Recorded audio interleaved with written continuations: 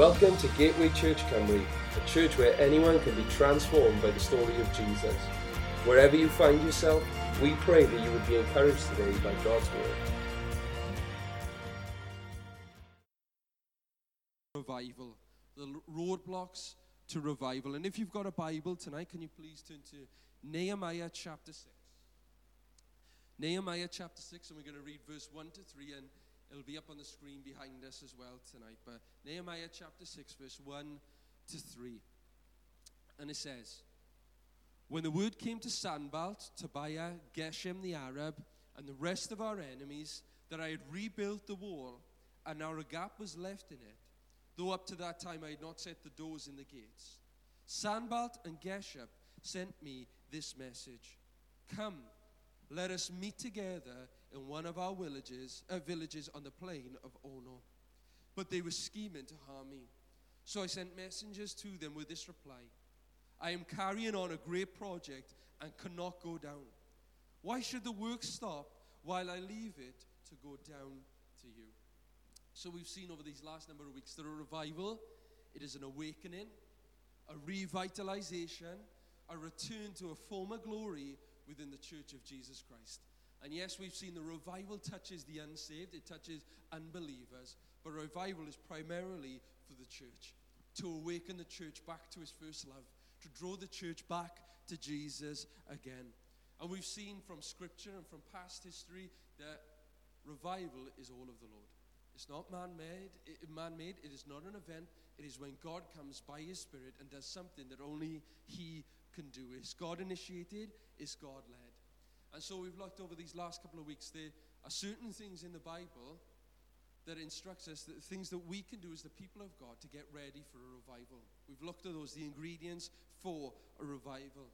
But just as there are things we can do to prepare for a revival, there are also things that we can do that can prevent or hinder revival from happening. And that's what we are looking at, the main roadblocks, the hindrances to revival. Now, we've seen last time, Nehemiah, this guy, he was an incredible man of God.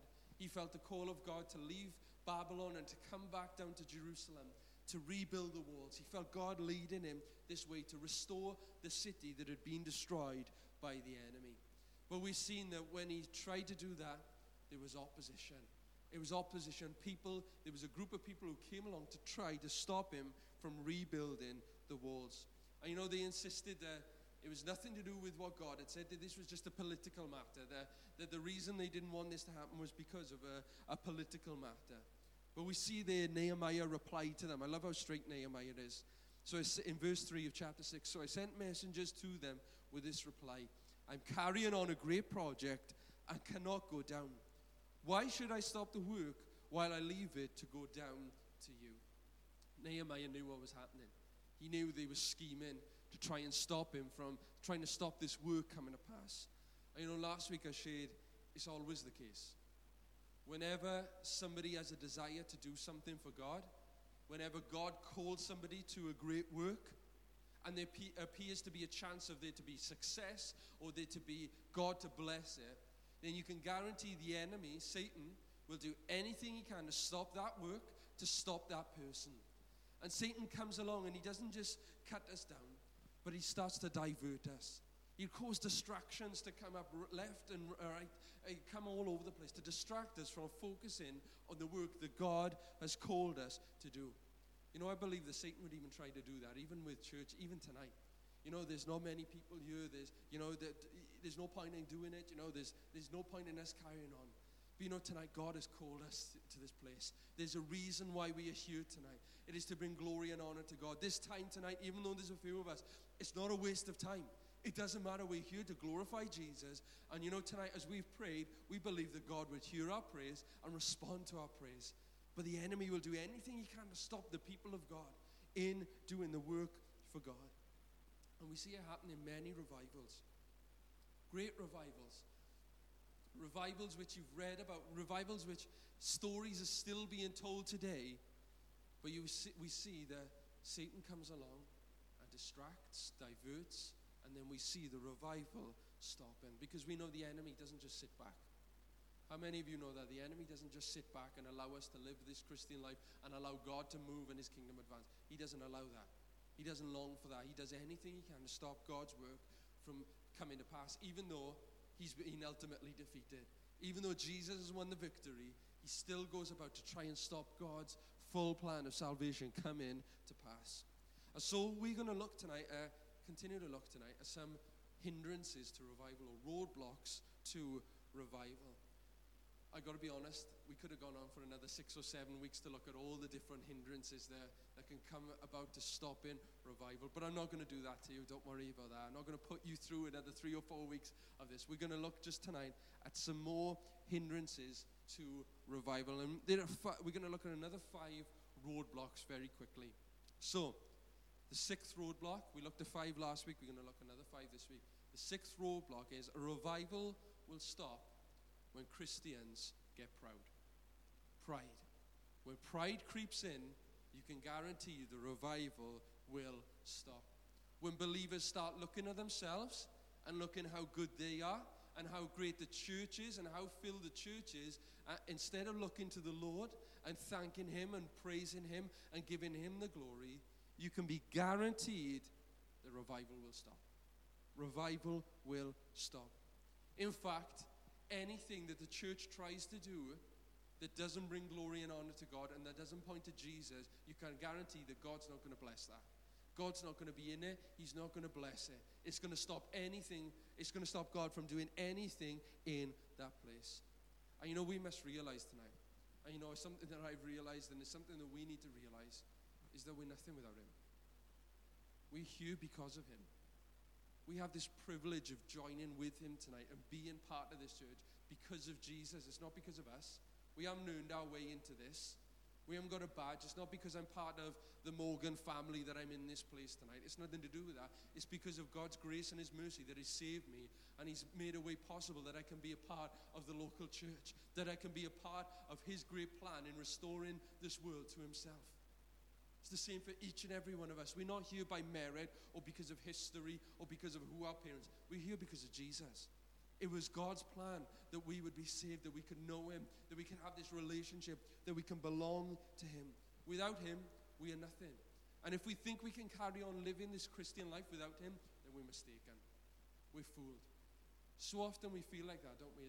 I don't know, anybody want to be brave enough tonight to put their hand up and think that, when we get saved, that we can do this on our own now? I make that mistake quite regularly. I've got saved, I surrendered my life to Jesus, but now all of a sudden I'm like, yeah, God, I don't need you now. I can carry on, I can live this Christian life without you. I don't need you. It's fine. I'll go to church, I'll go through the motions. I don't need you. I don't need your spirit. I don't need your word. It's fine, I can do this. We can't. We need him. We need the church. We need to be in church together for strengthening, for protection. We need him. We need him. As I've already shared tonight, John chapter 15 and verse 5, Jesus said, I am the vine, you are the branches. If you remain in me and I in you, listen, you will bear much fruit. Who wants to bear much fruit? I want to. And we need to remain in him. While every branch, and then he goes on to say, apart from me, you can do nothing. I think the sooner we realize this, the better. That God, we need you. It's not about church. It's not about programs. Our programs won't save people in Aberraman. Our family days won't save people in Aberraman. Our website won't save people in Aberraman. It's only Jesus who can save people. And it's only when we as a church decide to we're going to get rid of everything else. Jesus, we're coming back to you. That's when God will be blessed. That's when God will move.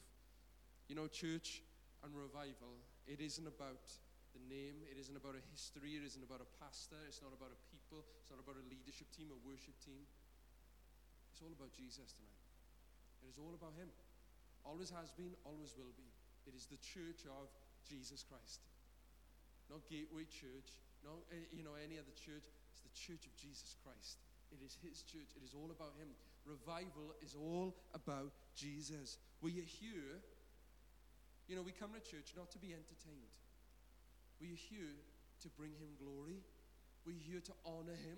We're here to share the good things that he has done in our lives. We're here to grow in our love for him, our knowledge of him. That's why we're here. It's all about him. And unfortunately, we're living in a time where church has become about me. What can I get from church? How can I get blessed? You know, the Bible says that in the last days, people will only come along to and go to places where their ears are being tickled, to hear messages that pleases them, that fits in with their way of life.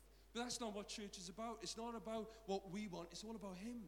And us coming together because of Him to bring Him glory and to bring Him honor and to point others to Him. You know, it says in Proverbs chapter 3. Proverbs chapter 3 and verse 34. Proverbs chapter 3 verse 34 says, He mocks proud mockers, but shows favor to the humble and the oppressed.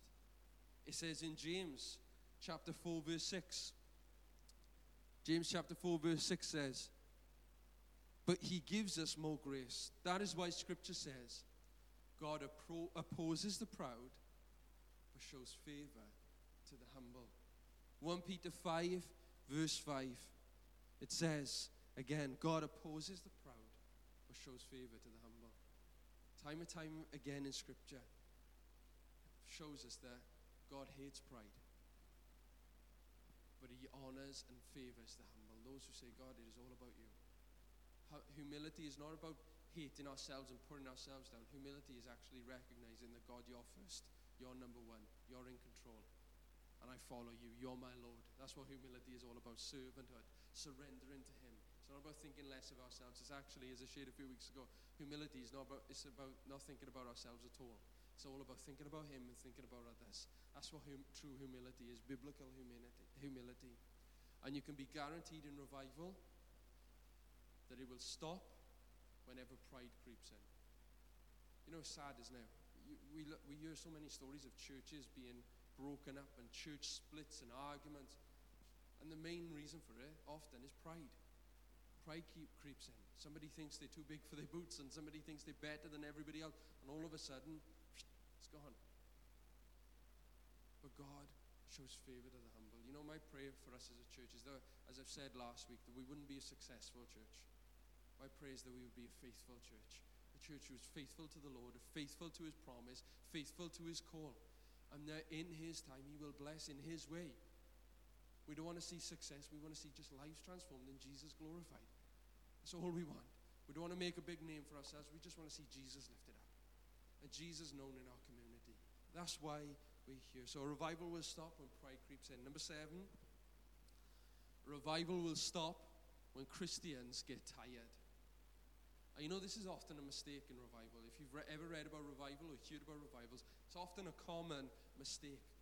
People, for some reason or another, because revival comes, people decide that they're going to have to throw out all of their normal way of doing things, their normal routines, abandon that, and they have to just commit themselves 24/7 to what God is doing. But you know that we see that's absolutely crazy. You read it about it in revivals. People stop eating. They stop sleeping. They're not fasting. They just stop eating because they're so caught up in it all. They stop sleeping. They're awake at all hours during the night. They're up at silly hours. And eventually, excitement runs away with a lot of the people. If you read about it, excitement runs away with them. But then we see the problem with that is the burnout comes quickly. They're trying to burn the candle at both ends. They try to be there all the time and on fire all the time, and we want to be there. We need to have 100 meetings in a row, otherwise God's not going to. That is not what happens in true revival. And we see that as a result of it, it's impossible for them to carry on.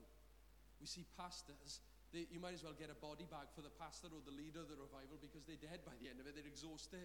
They can't carry on anymore. But that's not what it's about. We need to be sensible. And my prayer is when revival comes, it's not just God leads. God's a God of order, not of chaos. I've said that many times. He's not going to bring about something that will cause us to burn out or to be crazy. We've got to be sensible. If God comes and pours out His Spirit, I don't know about you, but I long for it to last for years and years, not just for a few months or for a few weeks. I don't want to hear of the Great Welsh Revival of 2019 that lasted a week and then everybody got burnt out and tired, so it stopped. My prayer is, God, pour out your Spirit, and may it be a continual flow from heaven for years and years upon end, that there would be a great multitude, that your people would be energized. Revival stop when Christians get tired. And also that happens within the life of church as well. You see ministries decline and churches decline. A lot of the time, sometimes it's because of sin, but a lot of the time it's just because people are tired and they've never raised up successors. I know that's one thing that's big on my heart for us as a church, is to raise up a successor in all areas, in all ministries. We want to bring our young people along with us, not leave them on the side. We want to bring them along and say, come on, get involved, help serve, discover God's call for your life. We want every person who comes in to discover God's call for their lives and to fit in. We want this to keep going for years and years on end. We long for God to bless this house until he comes again. We long for that. So revival will stop when Christians get tired. Number 8. A revival will stop. This is quite interesting, but it's true. A revival will stop when churches try to get believers to leave their current church to join the church where revival is happening. It's happened in the past. If you don't believe me, it's happened in the past. They say, oh, come down here. God's blessing us in this place. Come here. And all of a sudden, you see people flocking and leaving their churches and going away with God's blessing. Instead of waiting and standing strong and believing God would move in that place, they just run away. You know, unfortunately, we've seen it happen even within this place when God was moving down in Cumbraen. People were drawn. But that's not God's heart for the church. God's heart for the church isn't to draw away, take people from the local churches everywhere and just stick them in one place. God wants to bless every church. He wants to move in every church. He wants his people to be planted and keep holding on to him. You know, as I've said many times, I've been up front with this many times, we as a church are not into church transfers or church hopping. We don't want to see this place grow because people are jumping from other churches. My prayer is that we would see new people come in and get saved. That's what I'm praying for. Real salvation. Now, there are times, obviously, when God calls people to leave a church. But, you know, very few and far between that is, my prayer is that there would be new people coming in. New people. I don't know about you, but that's my heart. God, bring in new people, new growth, new lives. People whose lives have been so caught up in sin, being transformed by the power and love of God. That's what I long for more than anything. You know, we don't want to just encourage people to just join our church. But that's unfortunately what can stop revival. Psalm 92 says this. It says in Psalm 92, verse 12 to 15.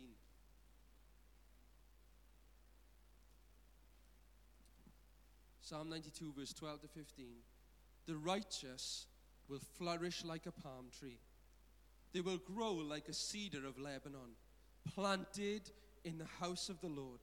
They will flourish in the courts of our God. They will still bear fruit in old age, and they will stay fresh and green. That's what I'm praying for my life. God, in old age, may I still be producing fruit and being fresh and green, proclaiming, the Lord is upright. He is my rock, and there's no wickedness in him. You know, I'm not ashamed to say, I've been a part of this church all my life. I know my prayer, even though my prayer is, God, I long to be in this place, and unless you either call, but my plan, and God, my heart, keep me here all my life. Because God blesses when we are planted. There are so many of you here tonight who are planted and have been in this church for years and years and years, and God will bless that. God honors that. God doesn't want us just jumping around. He wants us planted, even in the good times and the bad times, because that's when we'll see God blessing us. Being planted means that we're going to be there in the good times. Being planted means we're going to be there even on the quiet nights like this, even in the tough times. But we're still here because we're faithful, we belong to our God, we believe in our God, we believe in his promises, and yes, times will change. Yes, there'll be good seasons, yes, there'll be difficult seasons, but God has promised that we will flourish. We will bear fruit if we just plant ourselves and say, God, I'm not shifting. And it's not a matter of us just saying, God, I'm not going here because my family are here and all these things. It's making a determination in our hearts. Planted means not staying there begrudgingly. God, do I have to be here? Do I have to come? But actually it means to be planted. God, I'm choosing to be here. I'm choosing to be here. And I'm not just choosing to be here. I'm going to contribute while I'm here. I'm going to give all that I can to see your work and your plans come to pass. God blesses that. Number 9, revival. This is very straightforward, this one. Revival will stop when believers stop loving one another. When there's no real love amongst the church anymore, you can guarantee that anything that God is doing will stop. Because Jesus has commanded us to love the Lord God with all of our hearts, with all of our mind, with all of our strength. What's number 2? Love your neighbor as as yourself. You know, we need to love one another. The Bible says to love one another, pray for one another. It says in 1 John, it says that the world will know that we belong to Jesus through the way that we love, through the way that we will love one another. It's not through social media, it's not through our great music, it's not through great preaching. The world will be convicted by our great love for one another. His love being shed abroad in our hearts by the Holy Spirit, that's what the world will see in and through us. We're called to build one another up. We're called to pray for one another. We're called to stand there with one another. Sometimes we're called to pull each other in line. But we're called to be there for one another, because that's what people do. That's what family does. You know, that's what my parents do. Whenever I'm out the line, they'll bring me back in line. But they're always encouraging me, always supporting me. And the reason behind it is because of their love for me. That's what family does. It's because we love you. And, you know, when we stop loving one another, you can guarantee God's not going to be in that place. And that's when we see in so many churches bitterness. The enemy would long for roots of bitterness to take place in our hearts. Disagreements, arguments, all these things. He just longs for that. Because he knows that when that happens, God won't bless it and God won't be in it. And number 10, finally. A revival will stop when believers don't practice self-denial. You know, when God is moving, church is alive. You know, churches, people are coming in, week out, it's growing, it's an exciting place. However, there's a danger that we can get so caught up in everything that is going on, we can become so dependent on everything that is going on, that we stop denying ourselves and looking to the Lord. We can stop denying ourselves. You know, you read about it in many revivals. A lot of churches have become spiritually fat. They become spiritually lazy. They've stopped doing the work of the Lord. They've stopped surrendering their lives to the Lord. They've stopped praying, and they're all just waiting for God to do it. They're just kicking back, sitting back, and waiting for Him to do it instead of denying themselves and going after Him more and seeking Him more. They live for themselves instead of seeking after Him. You know, this is one of the greatest devices of Satan, to try and stop us from denying ourselves and putting the Lord first. You know, what the enemy wants you to do is to live for yourself. He'll put everything in your life. He'll try and slot everything in there to stop you from seeking the Lord, from stopping you from putting the Lord first in your life. He'll distract you, he'll discourage you, he'll bring temptations into your life, he'll open up doors of opportunity, anything he can to stop you from surrendering your life to Jesus and following Him day by day. He will do anything he can. You know, as a church, we've always got to put Jesus first. We've always got to deny ourselves. You know, we've got to take up our cross daily and say, God, I'm not living for me, I'm living for you. Jesus, forgive me today. I'm living for you. Jesus, I surrender my life afresh to you today. You can guarantee when we do that, God will bless it, God will honor it. But when we don't, when we live for ourselves, when we try and become lazy and just go through the motions, God won't bless it. So tonight, as we come to a conclusion, as I said, we could have gone on for another 2 or 3 weeks easily on looking at more roadblocks. Next week, we're going to start looking at some actual revivals. Anybody want to hear about some great revivals of the past? I tell you what, that was one of the biggest things that brought encouragement to my heart, just hearing what God has done. It's exciting, it builds faith in our hearts, hearing the great things that God has done, and it builds anticipation, believing for Him to do it again. So we're going to start looking at some of the great revivals of the past over the next couple of weeks. But tonight, I wonder, are any of these roadblocks amongst us? Are any of these roadblocks amongst us? You know, we're being honest tonight. We're not living in revival. We're not seeing a regular occurrence of salvation. You know, if we're being honest, it's tough on times. You know, I wonder tonight, is there anything that's stopping the Lord from working? Yes, we can say, what's stopping God working in this place? But tonight it comes back to me. I've got to search my heart and ask the Holy Spirit to search my heart. God, is there anything in me that's stopping you from working in and through me? We've got to ask God to look in our hearts, search our hearts, Lord. And God, if there's anything that's unpleasing, get away with it. Remove those roadblocks so that we might be channels for you, channels of your Spirit, Lord. You know, that's got to be our prayer tonight. 2 Chronicles 7:14. If my people will humble themselves, will pray, seek my face, turn from their wicked ways, then I will hear from heaven, then I will forgive their sin, then I will heal their land. There's a challenge there to the people of God to examine their hearts, to make sure it's right. It's a moment of grace for us tonight, even for us few here this evening. So I want to encourage us, even tonight, let's ask the Holy Spirit to come and just to remove anything that's stopping him from working in our lives, to put his finger on those areas in our lives that might be blocking him from moving in and through our lives. Why? So that Jesus would be glorified, the church would be built up, others would be encouraged, the community would be transformed. You know, God has got so much for us. Let there not be anything within our hearts that's stopping him from doing that within our lives and within this place. Let's ask him tonight, God, search my heart. Help me to get everything right. And let's put our lives right with him. Amen. Shall we pray?